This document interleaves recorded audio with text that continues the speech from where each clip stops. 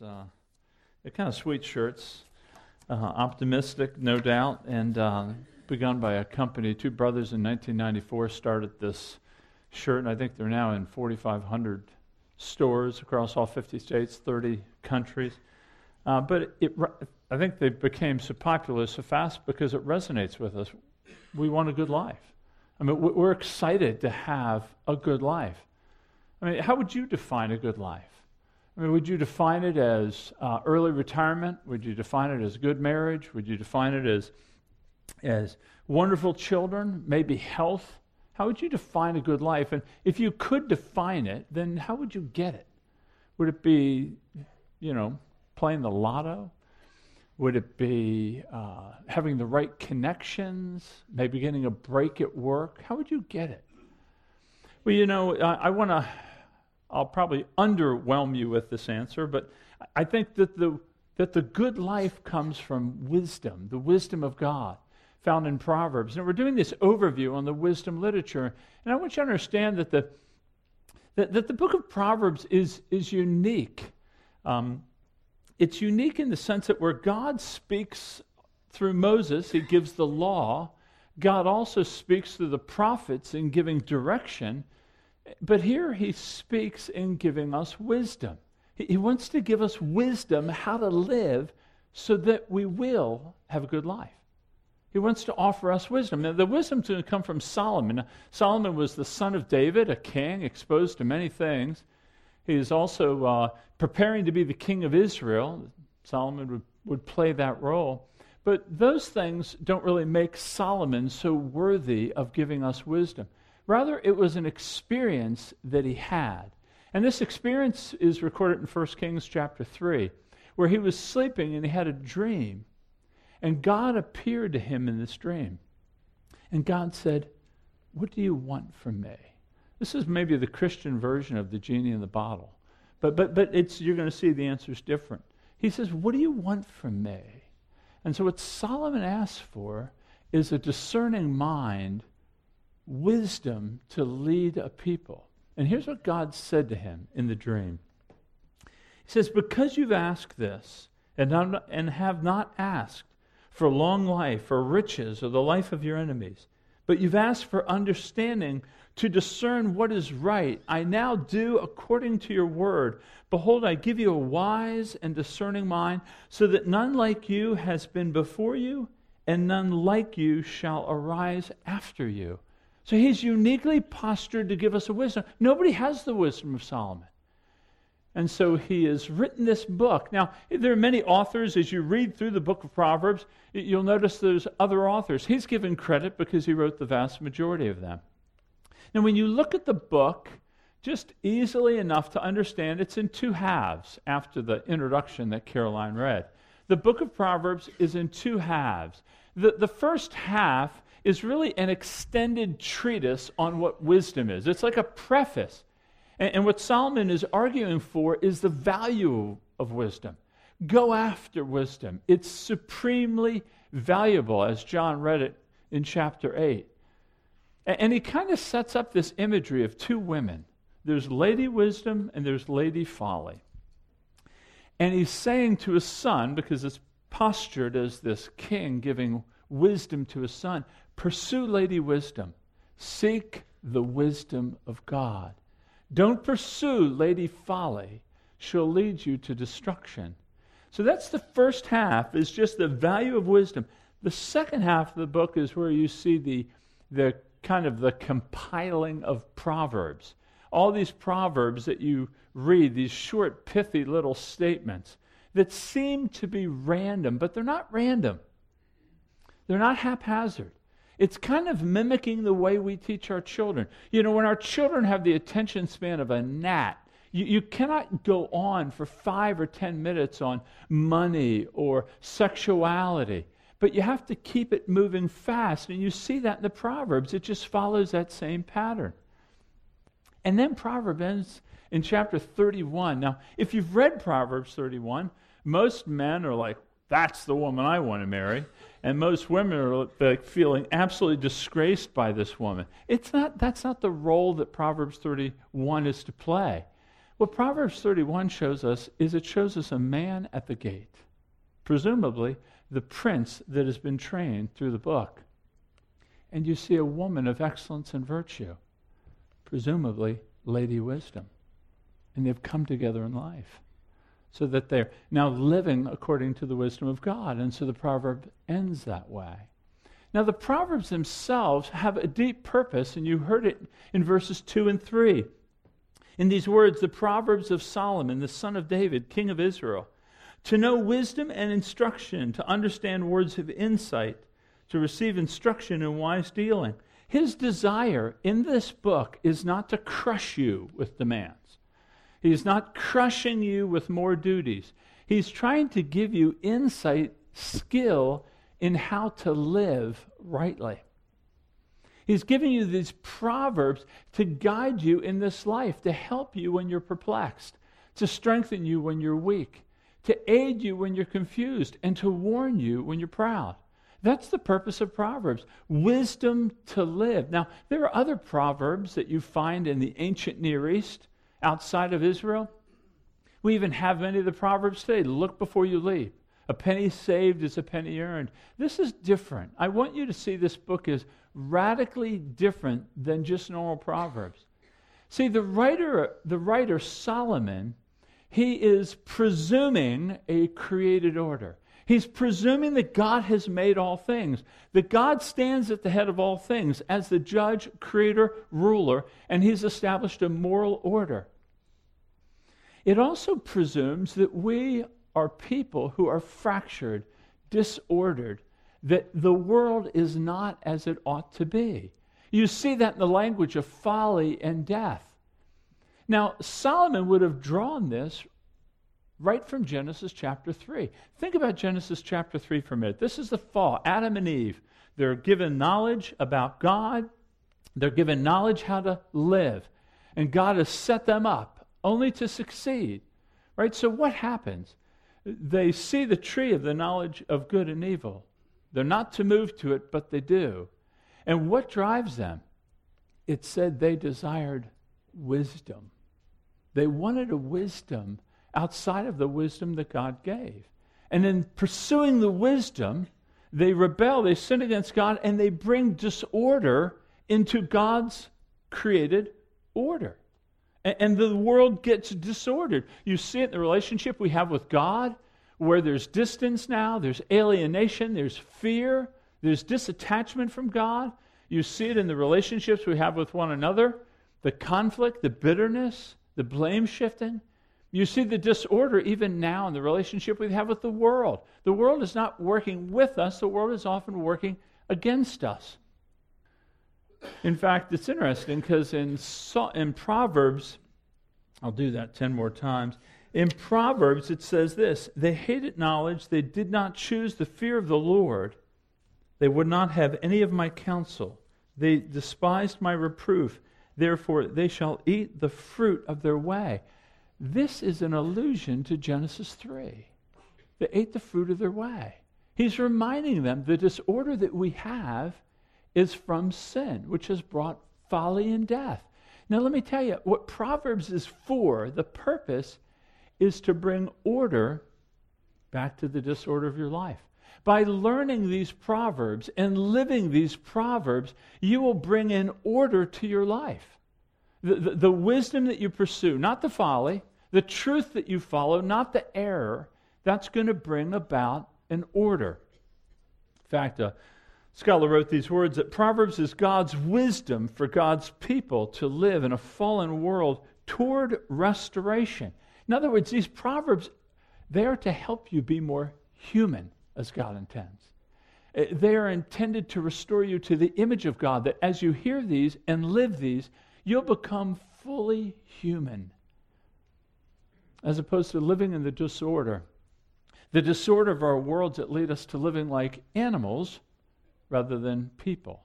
So that's the purpose of Proverbs. This book is for you from God to give you divine wisdom to help you live back in the design that God has, out of the disorder of sin back into the order of God's creation. Okay, but let me give you some guidelines about how to read them. because they are a little bit challenging to read. They are poetry, and they use poetic imagery. Now, I'm not a poet. I can do the roses are red, violets are blue. If you give me a buck, I'll love you kind of thing. So I can only do the fourth grade stuff. But you got to be careful when reading this, because he uses language and imagery like the mouth of the righteous is like a fountain of life. So a fountain of life, if you're in a desert, an arid land, it's always dry, it never rains, a fountain of water would be life. It'd be life for you, and it'd be life for the ground that you till. And so the mouth of the righteous, the words that I speak are to be to you like life. They're to give you life. When I speak to you, I'm wanting to promote life in you. So there's poetic imagery that you have to keep in mind. That if you race through the Proverbs, you're going to miss the beauty of them. Not only that, but secondly, the Proverbs use humor. They use humor to be memorable, even a degree of sarcasm. So a beautiful woman without discretion is like a gold ring in a pig's snout. A beautiful woman, it's like gold, but without discretion, her value, her beauty just descends. It's using humor to bring about a truth. The other thing about Proverbs, thirdly, is that Proverbs are principles. They're not categorical absolutes. They're observations from life. They're rules of thumb. So in other words, look before you leap would be a proverb. It's not always true. If you leap without looking, sometimes you're just fine. But generally speaking, it's true. This idea of the early bird gets the worm, it's generally true. So we don't want to absolutize these proverbs. It's not a promise that God is making to us. It's a principle that we can live by. And then fourth, these proverbs will have consequences to them. So when you read them, you're looking for, they're trying to show you, if you do this, this will be the end. Or if you do this, this will be the end. For example, one of the Proverbs, in 23, he says, "Be not among the drunkards and among the gluttonous eaters of meat, for the drunkard and the glutton will come to poverty, and slumber will clothe them with rags." So he's just showing us the outworking of the Proverbs. So you're looking for these Proverbs to explain to you, if I continue on this path, that's the end I will have. Now, most of us live like we're 12, and a week is forever.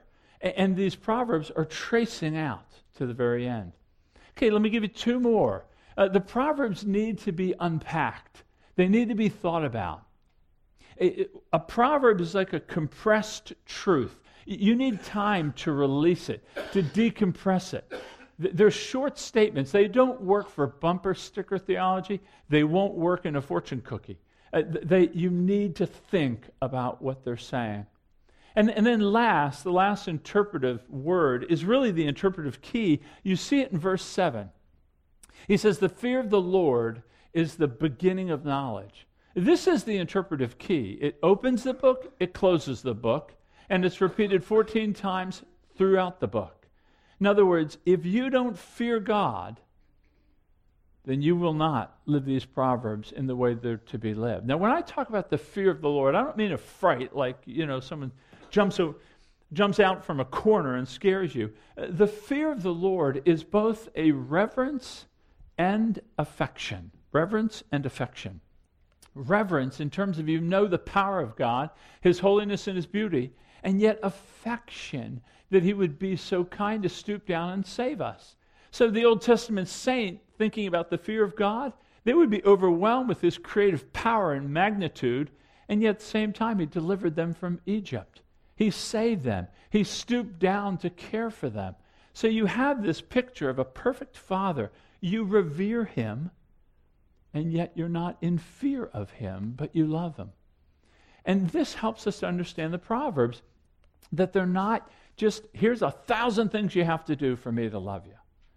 They are words from a Father who loves us and wants us to walk in our full humanity, wants us to enjoy the fullness of life, wants us to have everything in this life of joy and happiness and satisfaction. If you don't read them that way, they're just duty-bound rules, you'll miss much of the import of what they hope to bring. Okay, so that's the Proverbs, and that's kind of how to read them. Now, let me just touch on some areas that you'll cover as you read these Proverbs. Proverbs speaks to a lot of areas. It speaks to money. It speaks to sexuality. I will cover that in 2 weeks when I go through the Song of Solomon. You will not want to miss that one.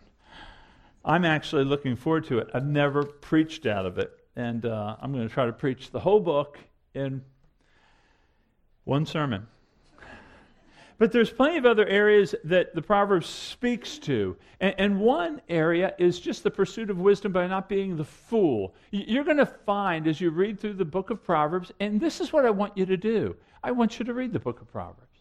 I mean, think about it. There's 31 Proverbs. Most months or many months, there's 31 days. Just read one a day. That's my hope. My hope is that you'll read one. Today is the 7th. You can go home and read the 7th proverb. So every day you can be reading a proverb. And you'll come across, as you read these Proverbs, you'll come across the fool. He goes under different monikers. The fool, the simpleton, the scoffer, the mocker. We are warned. God wants wisdom in your life so that you have a joy-filled life. So he says, beware of the fool. Here's how you would identify the fool. The fool is not the one who is mentally challenged. The fool that doesn't mean he doesn't have intelligence. He doesn't have a strong mental acuity. Doesn't mean that.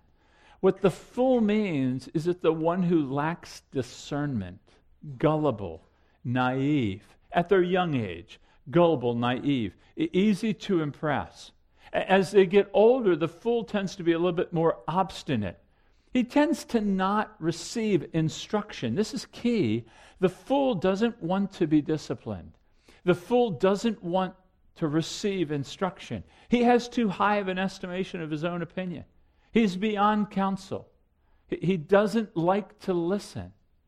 You also know, and the fool tends to repeat mistakes over and over again for those same reasons.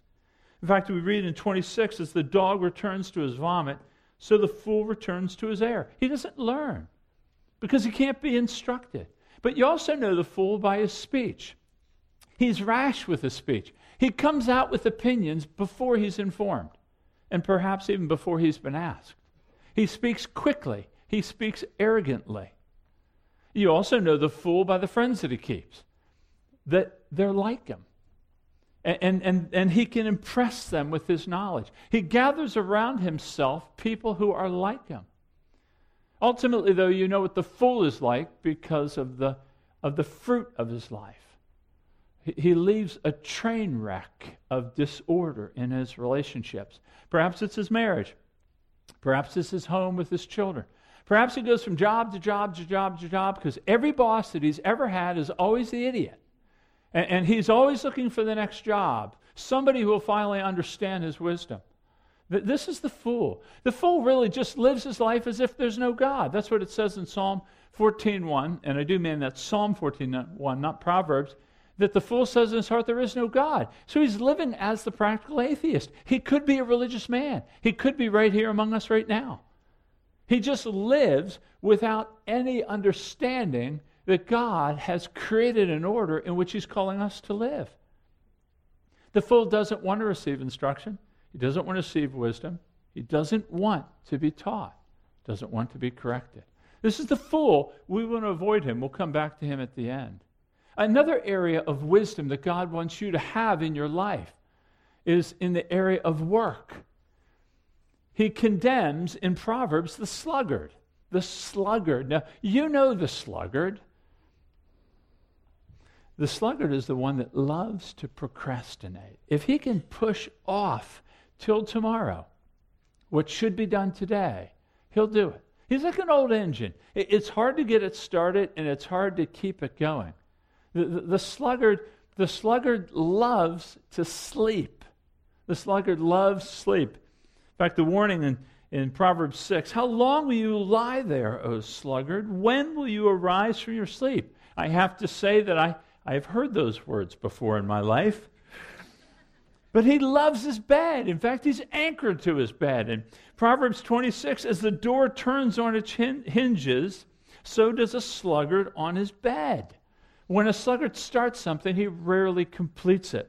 His life is littered with half-completed tasks. His delay leads to a delay, which leads to a delay, which leads to, it just doesn't get done. In fact, there's a humorous way that the proverb speaks about the sluggard, that he puts his hand to the dish, but he doesn't bring it to his mouth again. He's too lazy to even feed himself. The sluggard is the quintessential rationalizer. There's always a reason he can't do what he doesn't want to do. And the proverb speaks to this. He says in 22, the sluggard says, there is a lion outside. I shall be killed in the streets. Now, there were lions in Israel, but they were few and far between. And lions don't tend to hunt in the city during the day. They tend to hunt at night in the field. But what he wants to do is just create an excuse to get what he already wants. He just needs to fabricate a reason to not work. He lives in a world of wishing and not working. Now, when you look at your own life, how do you view work? I mean, what is work to you? Is it the bane of your existence? Is it just what you have to endure before you get to retire? Do you see it as part of the fall? And heaven will be a place where there will be no work? Do you struggle with procrastination? Do you push your homework off? I mean, how many parents have heard, how many students have said, I'll get to it. I work better under pressure, Dad. I work better under pressure. I love that one. So a D is what pressure produces. Okay. I don't think that works. How do you view work? I mean, do you have a list of tasks that were dated in 15?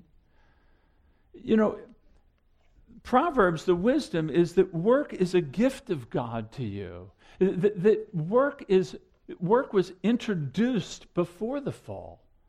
That work is not simply a way to earn money, to pay for bills. Work is actually a platform for you to use the gifts and the skills that God, by the way, has stewarded to you, has given to you to steward. And you're to be a mask of God, as Martin Luther says. So you're using your gifts at work, whatever it is, whether it's computers or in medicine or in finance, in law, that you're using your gifts for the good of others, that you want to show God that you're thankful for his gifts and to serve others with them. That it isn't something, we don't thank God it's Friday. We actually thank God it's Monday. We thank God it's Monday because we're going to use his gifts for his glory for the benefit of other people. I know this is like, whoa, where's it? But that's the wisdom from Proverbs. We don't build our identity around it. That's the other problem. We go from hating it to loving it so much that we live to work. And we have an identity built around work. I'm not saying that. Your identity is being a child of God. It's that balance. Another area that the Proverbs speaks to is the area of friendships. Proverbs has a lot to say about the nature of our friendships. And the way that wisdom looks, how does wisdom look in a friendship? It looks like loyalty. That we are loyal, that our friendships last, that our relationships with others last, even through trial and adversity. We see this in Proverbs 17, he says, a friend loves at all times. A brother is born for adversity. That your friendships aren't like, they run in month stints, and we just move from people to people to people. You kind of see that in high school.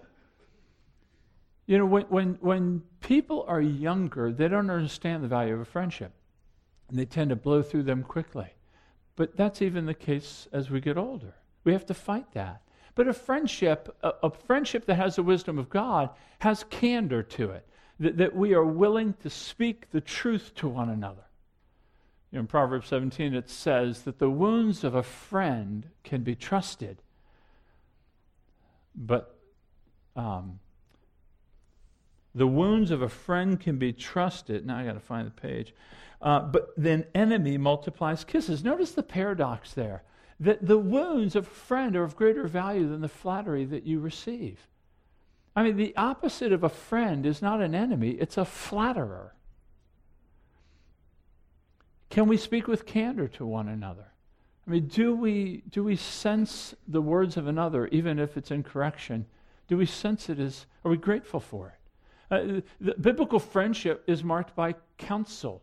You know, there is a peril in living alone. You know, scam artists go after those who are older and alone, that don't have friends. There is safety in having the counsel that you can receive from others. Counsel, not just in encouragement. We definitely need that, and we want that, and I encourage that. But there's also that correction that comes, that adjustment to life. And the psalmist speaks to that. Likewise, he says, oil and perfume make the heart glad, and the sweetness of a friend comes from his earnest counsel. From his earnest counsel. That's sweetness. Do you find that? And this is why, as you read through the Proverbs, you're going to see that he's really saying, be selective about who your friends are. In fact, he says, the righteous choose their friends carefully, but the way of the wicked leads them astray. This is the reason for caution, not just for you as an adult, but for children when their parents are weighing in on who their friends are. I mean, parents, contrary to popular opinion, are trying to aid in the friendships that you develop. I remember when I was 8 or 9 years old, and I sadly don't even remember if I thanked my parents for this. I'm going to call my mother up and ask her because I forget, but I was probably 8 or 9, and I had a good friend down the street that I always hung out with and played together all the time. And one day they kind of put a nail in that friendship and said, yeah, we're going to start pulling back. Now, I wasn't raised in a home that was centered on Christ, that would maybe see that family in need and pursue them with the gospel. I think they were just trying to be good parents with what they knew. But they kind of squashed the relationship, and I remember being a little frustrated with them because I really enjoyed him. What happened, though, within probably 3 or 4 years, and they could tell he went on a very dark path and got in all kinds of trouble within the community. And then it probably wasn't 5 years after that that he got in an altercation with a guy and got shot and killed just a few miles from my house. They knew this guy was headed in a dark place. It was wise of them. I want to, if I don't, I will thank them for that. I'm going to call Mom today and actually ask her, because as I was preparing this sermon, I thought, did I even thank them for taking the time to move against me in my relationships for my benefit? I don't know that I have, but I will. So, we live in a virtual community now where everybody has friends. It's all digital, of course, but we have all these friends. Do these characteristics mark your friendships with people? I mean, do you offer these to your friends? Do you give candor? Do you give counsel? Do you give honesty in speech? Do you give loyalty? Do you expect that from others? You can see the wisdom that would be gained from a friend like this. You can see the betterment of your life to have just 2 or 3 of these friends. Would your life not soar with safety and satisfaction? It really looks in a way like the friendship we're to have with God. That's what it's modeled after. So not just friendship, though. Another area of life is the tongue, the words that we speak. Now, Proverbs has a lot to say about what we say. And it encourages honesty in speech. It says in Proverbs, an honest answer is a kiss on the lips. Can you imagine with me honesty in speech during this political environment? I mean, just somebody tell me the truth, just once. I mean, instead of watching them get in pretzel-like fashion as they try to explain answers that they're not telling you the truth. Or honesty in business. Just, okay, what's the deal? So Carol and I are looking at cars. I love shopping for cars. I hate shopping for cars. Just tell me what the bottom line is. Well, let me go talk to my manager. You don't need to talk to your manager. We've been through this. I've bought cars for 30 years. You know what the bottom line is. Just give it to me. Well, let me go talk. Just honesty in business. Would you not imagine how beautiful that would be? Or how about honesty in your relationship with your wife or your good friends? honesty in speech. Not just honesty in speech, but also measured speech. The Proverbs instruct measurement in what you say. I think you would agree with me that the more time you give me to say things, the more trouble I will find. The more I'll just prepare the rope to ultimately go around my own neck. Measured speech. Carol used to say before, I was going to talk to the kids and really explain truth to them. She said, "Can you say half of what you want to say?"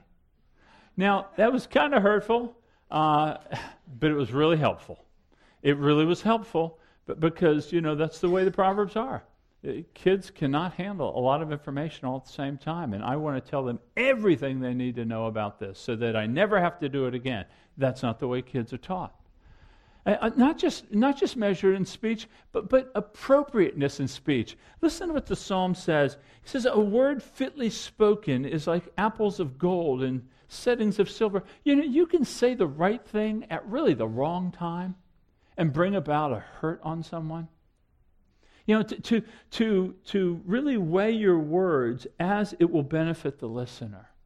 That I'm thinking when I speak to you of what you need to hear. Not that you need to change so that you're going to stop bugging me, but what would help you live in a way that would honor God. Another aspect of speech that the Proverbs speak to is the gentleness of it. A gentle answer turns away wrath, we read. Or this is good, a gentle tongue can break a bone. When you throw a firebomb at somebody, then they generally have to throw a firebomb back at you. And what's it do? It just amps up everything. Carol, again, has been just quintessential at this with me. She doesn't do that. I'm very thankful that she has the maturity to restrict herself. I'd throw something out, just a bomb, just felt like throwing a bomb, sarcasm, critical, something, and she'd always say, and I've shared this with some of you before, she'd say, "Did you intend to hurt me with that? Did you intend to wound me?"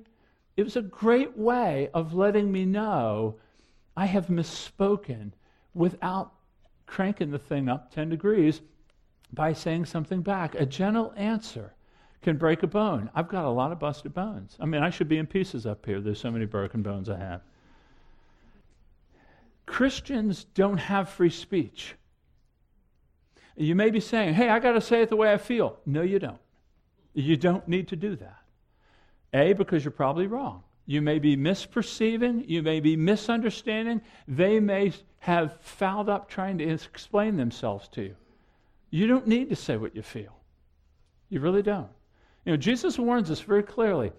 He says, on the day of judgment, every person will be held accountable for every careless word they say. Matthew 12:36.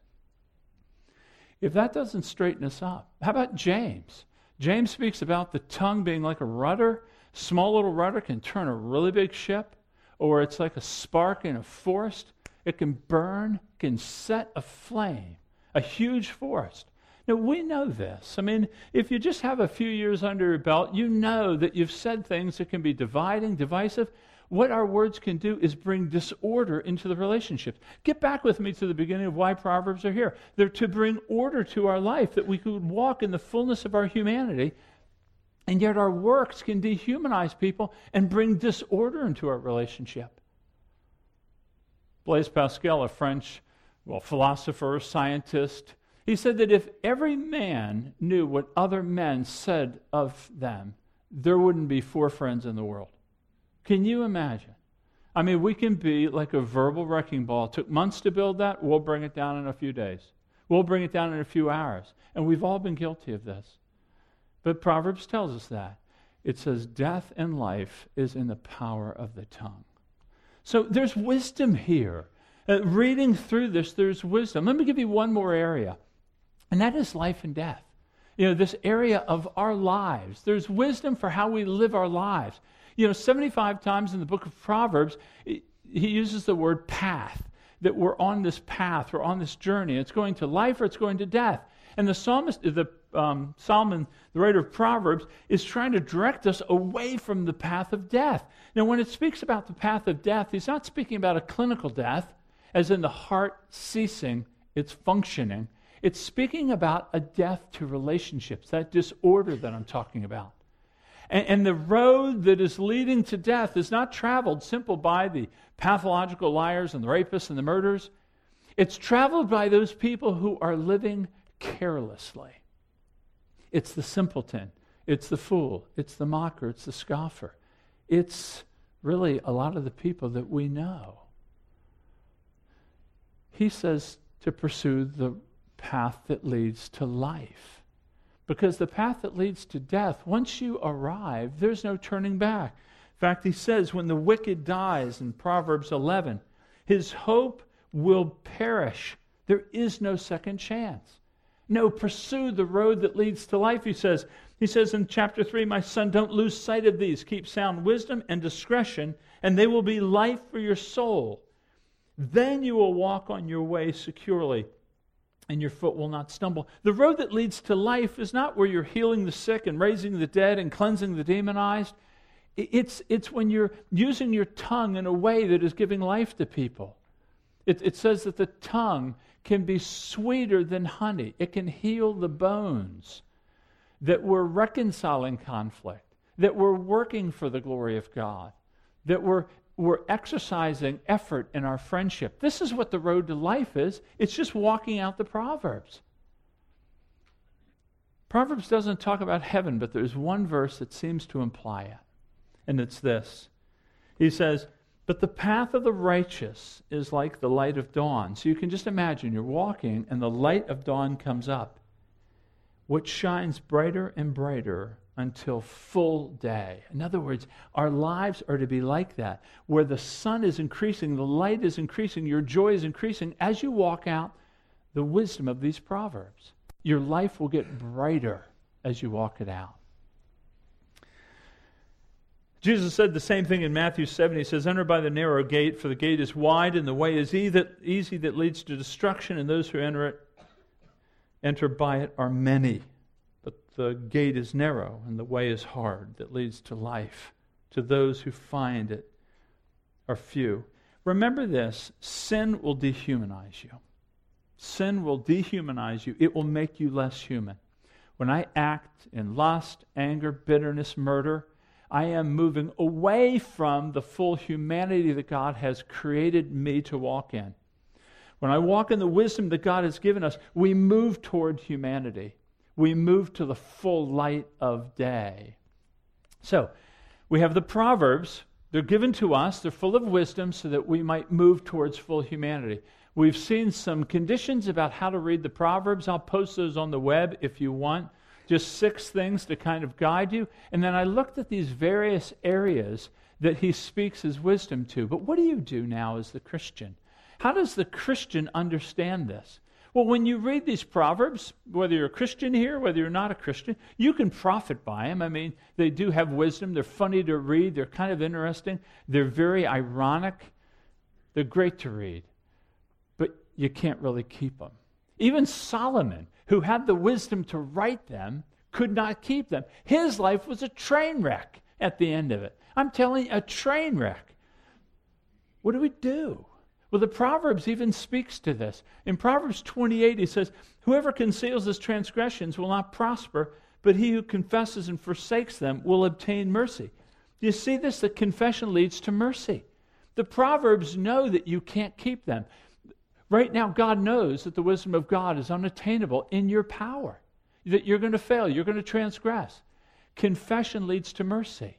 Now, that raises up a theological dilemma for us, doesn't it? See, most of us think of a theological dilemma. We think, I would hate to be asked, hey, explain to me, the nature of evil. How can evil exist with a good God?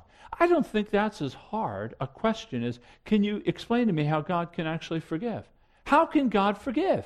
If God is fully holy and perfectly just, how can he forgive transgression and sin? He can't without impugning his justice. He can't without sin. I mean, our court systems down here, we look at judges to bring about justice to the law, which means a punishment must be paid. So how do we do this? Well, Proverbs is a book of wisdom, but it's not the only book of wisdom. There is wisdom strewn throughout Scripture. This is one part of wisdom. But this wisdom, as consolidated as it is, looks forward to greater wisdom.